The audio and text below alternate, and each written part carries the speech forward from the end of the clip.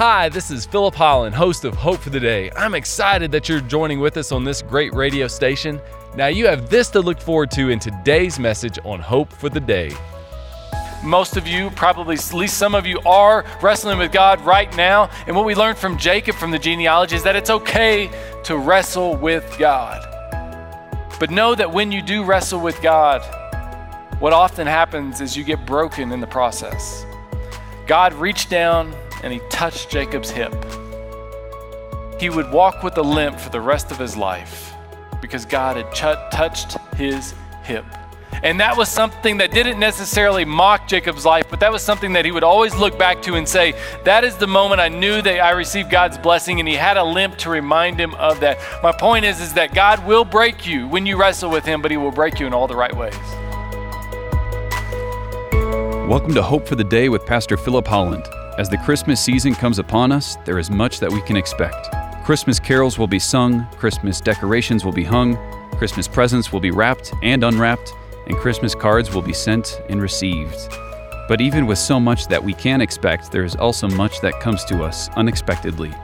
Sometimes it is an unexpected layoff. Other times it is an unexpected illness or even an unexpected family disagreement. So what are we supposed to do with these unexpected surprises that come to us each Christmas?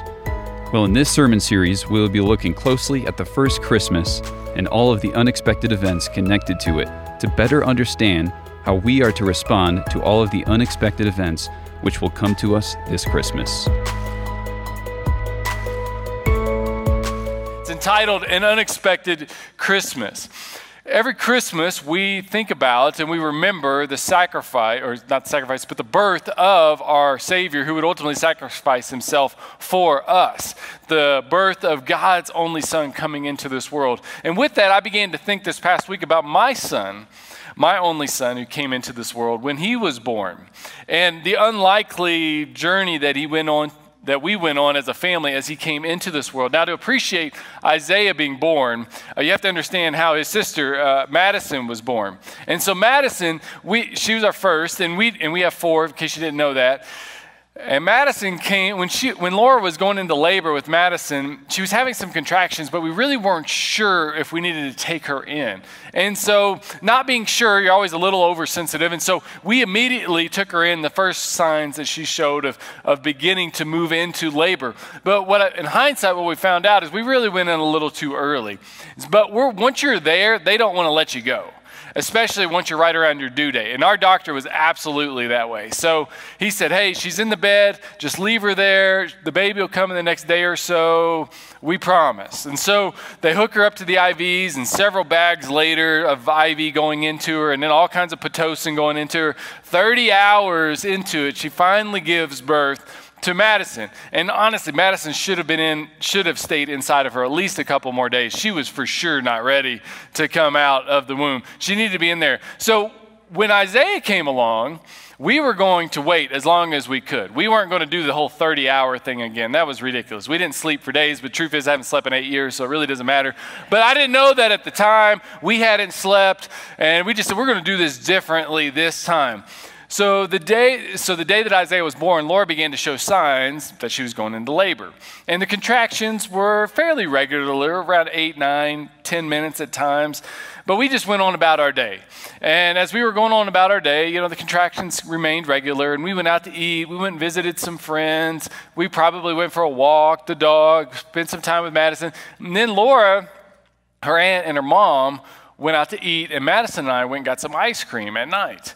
Well, about 30 minutes into having ice cream with Madison, I get this phone call from her mom, and her mom says, we're coming right now. We're going to the hospital. It's time. And I'm like, okay, all right, that's fine. And they're like 5 or 6 miles away in a city, so it's going to take them a little bit to get to us. So Madison and I drive on over, and I'm expecting, last one was 30 hours. I'm not really expecting anything quickly. But the next thing I know, I see this person driving through the parking lot with just screeching through the parking lot, smoke coming off the tires. I'm like, oh no, this isn't good. And sure enough, she pulls up like a mob boss about to drop off a body. She's Screech is in there. Madison and I are standing there. Laura rolls out of the car. She's in so much pain. And I'm thinking, what has just happened? And then I come to find out those contractions quickly went from 7 or 8 minutes down to like 2 minutes, a minute and a half. And so she's in intense pain at this moment. So Madison, we hand her off to the mother-in-law. Laura and I kind of drag her into the hospital. We get into the elevator. She says, go to the second floor. So of course I hit the 4th floor button. True story. Her water breaks in the process of going to the 4th floor, and then we have to go back down to the 2nd floor. We come out. She's screaming for an epidural, which is totally understandable. But then the nurse says, honey, you're 10 centimeters dilated. There's no epidural for you. There's no time. And with that, there's screaming and there's crying. That was just me. And then it just wasn't good. But I tell you what, 30 minutes at the absolute most from her rolling out of that car to holding Isaiah in her arms. And that's when he was born. 30 minutes at the absolute most. It went that quick. And whenever you give birth to a baby, this is just from my observation, is that you want it to go as quickly as you possibly can. So we went from 30 hours to 30 minutes. And it's just one of those things where in hindsight, we look back, man, that was just not the path. That was not the journey that we expected to go on with him being born. That was really, really close. I could have been delivering a baby in an elevator, for goodness sake. It wasn't good. As we look at the text today, the scripture in Matthew chapter 1, what we're going to find is that Jesus coming into this world, he too went on an unlikely path. It was an unlikely journey. It was an unlikely genealogy that brought him into this world. But that's what Matthew is recapping for us in Matthew chapter 1. And we're going to look at, in chapter 1, verse 1 through 17, one of the most unread scriptures in all of the Bible, probably the most unread scripture in the New Testament, certainly one of the most unread or unpreached scriptures in all of the Bible. And we're going to look at the genealogy of Jesus in Matthew chapter 1, verses 1 through 17. This is the genealogy of Jesus, the Messiah, the son of David, the son of Abraham. Abraham was the father of Jacob. Jacob was the father of Judah and his brothers. Judah, the father of Perez, and Zerah, whose mother was Tamar. Perez, the father of Hezron. Hezron, the father of Ram. Ram, the father of Amminadab. Amminadab, the father of Nahshon. Nahshon, the father of Salmon. Salmon, the father of Boaz, whose mother was Rahab. Boaz, the father of Obed, whose mother was Ruth. And I know I'm sensing what you're thinking. Is he really going to read all of this? Yes, I am. Obed, the father of Jesse, and Jesse, the father of King David. This is the only time a king is referenced, but there are other kings in here. This is significant. David was the father of Solomon, whose mother had been Uriah's wife. Solomon, the father of Rehoboam. Rehoboam, the father of Abijah. Abijah, the father of Asa. Asa, the father of Jehoshaphat. Jehoshaphat, the father of Jehoram. Jehoram, the father of Uzziah. Uzziah, the father of Jotham. Jotham, the father of Ahaz. Ahaz, the father of Hezekiah. Hezekiah, the father of Manasseh. Manasseh, the father of Amon. Amon, the father of Josiah. And Josiah, the father of Jeconiah and his brothers at the time of the exile to Babylon. After the exile to Babylon, Jeconiah was the father of Shealtiel, the father of Zerubbabel. Now, people like to name their kids after people in the Bible, but there's just some names that just need to stay in the Bible. Zerubbabel might be one of those names. It's just throwing it out there. Maybe you name your dog that or something. But Zerubbabel, no, don't even go there. Just leave it in the Bible. The father of Abihud, Abihud the father of Eliakim, Eliakim the father of Azor, Azor the father of Zadok, Zadok the father of Achim, Achim the father of Iliad, Iliad the father of Eleazar, Eleazar the father of Jacob, and Jacob the father of Joseph, the husband of Mary, and Mary was the mother of Jesus, who is called the Messiah. Thus, there were 14 generations in all from Abraham to David, from David to the exile to Babylon, and 14 from the exile to the Messiah. And there were other generations and other people that were a part of that genealogy, just those names weren't significant, and so those names were not mentioned. Thank you for tuning in to Hope for the Day. Our mission is to offer you hope through Christ-centered biblical preaching. We certainly hope this broadcast is doing just that for you today.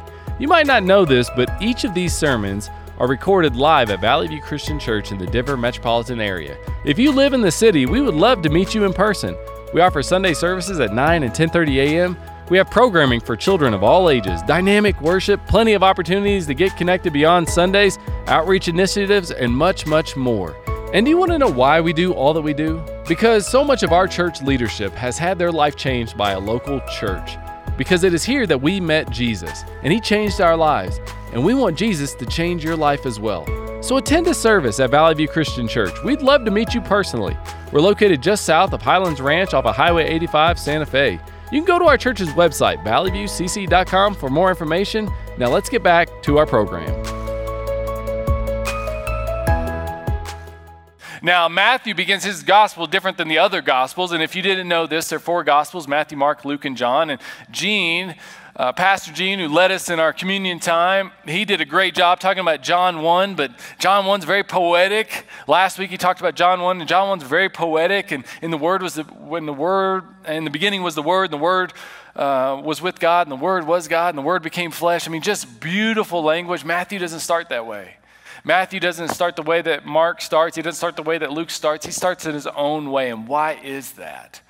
One of the reasons is he wants to convince his first century Jewish audience why they need to believe in Jesus, why they need to accept Jesus as the Messiah, as the Christ. And what he's doing in this genealogy, this is very intentional stuff, okay? I'm sure there were probably drafts. There was a lot of consideration, obviously through guidance of the Holy Spirit, to get this Gospel of Matthew brought to us as Matthew was putting it down. This genealogy was very intentional as it foreshadows the rest of the gospel and what he's going to lay out throughout it. But what we have to understand is in our day and time, we're concerned about titles, degrees, possessions. Those are the types of things that cause you to want to listen to somebody, cause you want to follow somebody. In this day and time, what was first and foremost most important was, where did you come from? In John chapter 19, Pilate looks at Jesus and he asks the question, where did you come from? Because where you came from, for right and for wrong, often influence how people received you and accepted you. And so Matthew begins with this genealogy saying this is where Jesus came from. And he's very intentional about the people he mentions and the people that he does not mention. And why is that? Well, the first thing that we learn from this genealogy is this. Here's our lesson. That he wants these first century Jewish audience and even us today to understand is that Jesus isn't a counterfeit Messiah, but the real Messiah. And we want to hang on that word there, real, because even in that day and even in our day, there were many people who had never seen Jesus, who had never heard Jesus, who had never followed Jesus. They didn't know necessarily if he was real, and so they begin with the genealogy to convince them. Matthew begins with it to convince them that Jesus was actually a real person. He can become of such stature to us today that he almost seems mythical. And so so this gospel, Matthew, is begun with the genealogy. R.C. Sproul wrote a commentary on the Gospel of Matthew, and in that commentary, he shares a story of a biblical translator for the Wycliffe Bible translators. And what Wycliffe does is they go into these indigenous groups and they translate the scriptures into their language. Well, one particular woman went to a people group that had an oral language, but they didn't have a written language. They had a language that they were able to communicate with one another about, but they didn't have a language that they could read, that could offer them directives. And so she spends 10 years learning this language of this particular people group, and with that, she translates the Gospel of Matthew. But with deadlines and different things to consider, she hurried the gospel along by beginning in Matthew chapter 1, verse 18, which was after the genealogy. Well, when the gospel arrived, finally, the one that she'd been waiting on, working on for 10 years, even along the way she'd been telling them about Jesus, the people were more interested in the trucks that delivered the gospel than they were in the actual words that were written in this newfound language of theirs. Well, the woman persevered and she put out another edition. She finished the entirety of the gospel, including the genealogy, made a few other corrections. When it finally arrived, she went to the chief of this particular tribe. And when she went to the chief, she began to explain some of the differences in this second edition, starting with the genealogy. Before she could even get to the other corrections and changes that she had made with the gospel, the chief stopped her and said, "You mean to tell me He asked her this question. He said, you mean to tell me that this Jesus you've been telling us about for 10 years is a real person? And she said, well, of course he's a real person. And the chief said, I thought he was a mythical character who you had just created for us to learn lessons from. And she said, no, he's our Savior, and this is his lineage that brought him to us. Shortly thereafter, the chief would come to believe in Jesus, and then the tribe would follow from there because they realized that Jesus was a real person. Now, that translator underestimated the significance of Jesus' genealogy, but Matthew doesn't do that. And that's why he included it in these first 17 verses. And with that, there's a few things that we need to learn from the genealogy, connections that Matthew makes that would have convinced people in that day, and maybe even in our day, to believe in Jesus. The first connection that he makes is this. Matthew connects Jesus to Abraham's promised blessing. The Jewish people knew that they were supposed to be a blessing to the nations, but they didn't know exactly how it was going to take place. They didn't know how God was going to do it. This genealogy has both Jew and Gentile in it. Genesis chapter 12, verse 3 says this, I will bless those who bless you. And this is God speaking to Abraham, giving him this promise, this covenant, this thing that Jewish people attach themselves to. And whoever curses you, I will curse, and all the peoples on earth will be blessed through you. So they knew they were supposed to be a blessing to all the people. They just weren't sure how. Well, by beginning with Abraham, the reason he starts with Abraham is because it's to a Jewish audience. Luke's gospel is more to a Gentile audience, and so it starts with Adam. So there's objectives in the writing of these gospels. They're going to be a blessing to all of the people. And so for a Jewish person to believe in Jesus, the Messiah, believe in the Messiah, they had to connect it to Abraham. Now, in this day, there were many fake, counterfeit messiahs that were popping up.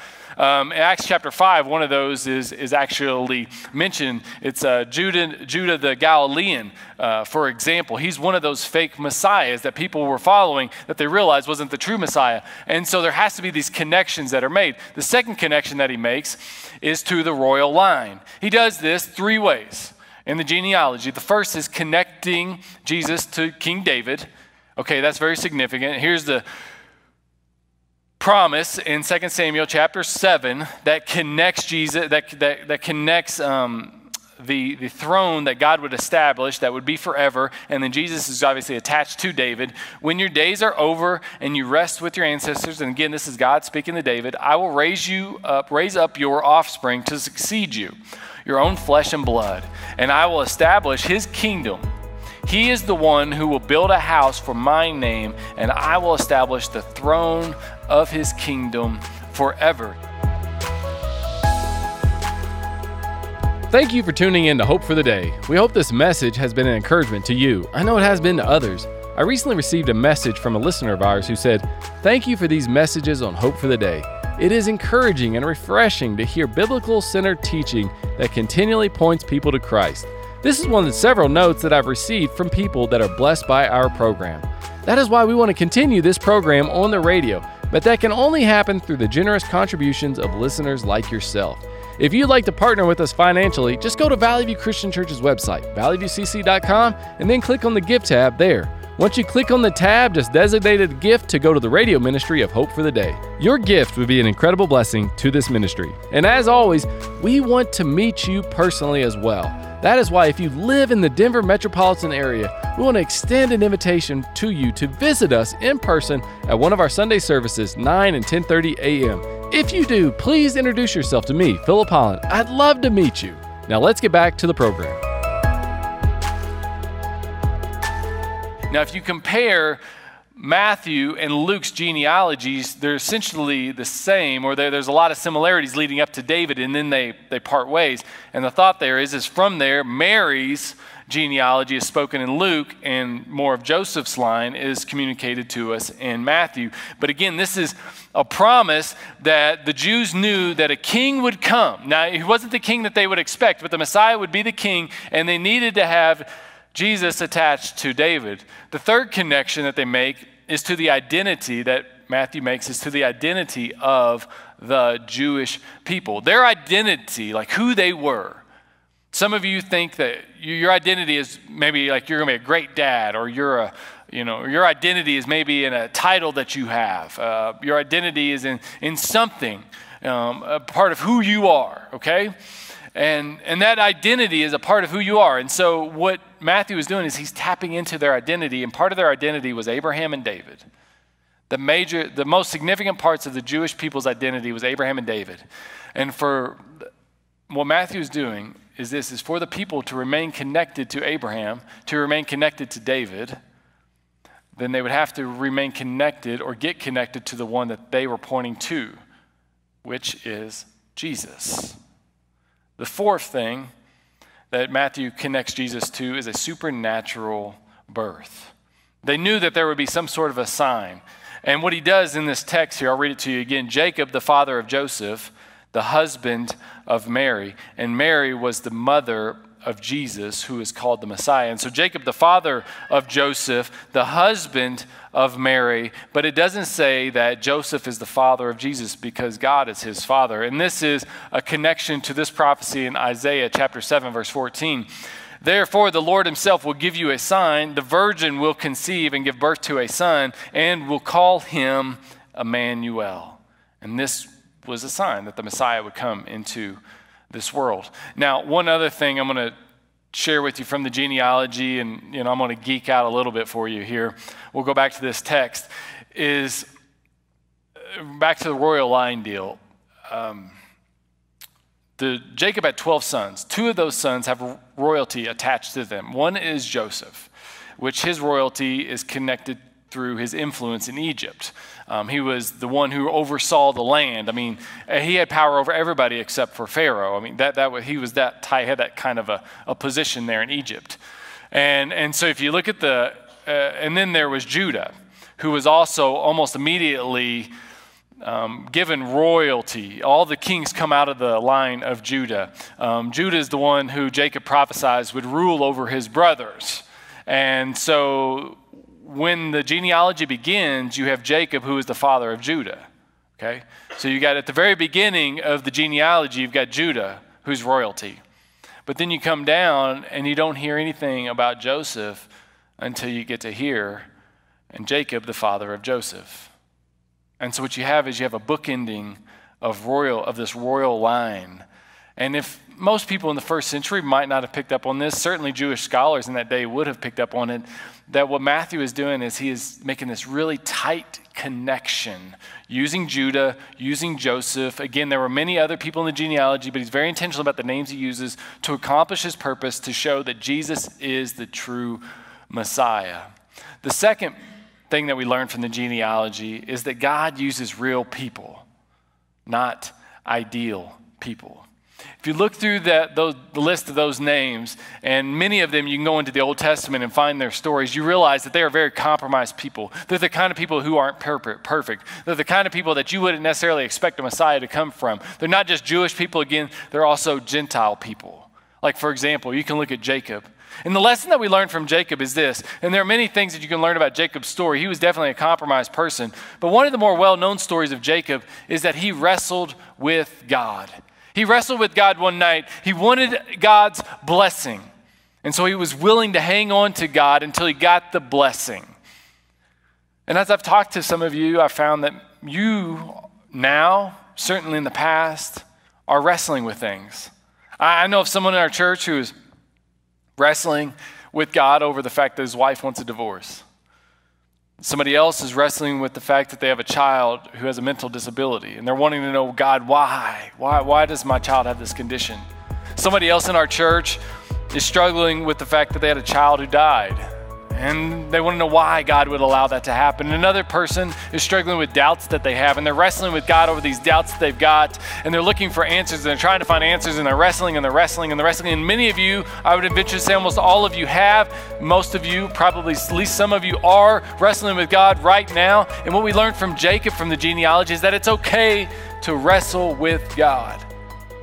But know that when you do wrestle with God, what often happens is you get broken in the process. God reached down and he touched Jacob's hip. He would walk with a limp for the rest of his life because God had touched his hip.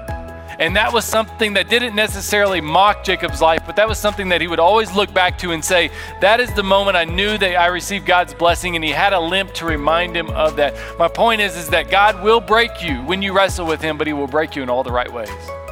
The world will break you in the wrong ways when you wrestle with it. Eventually, the world will get you and it will shatter you.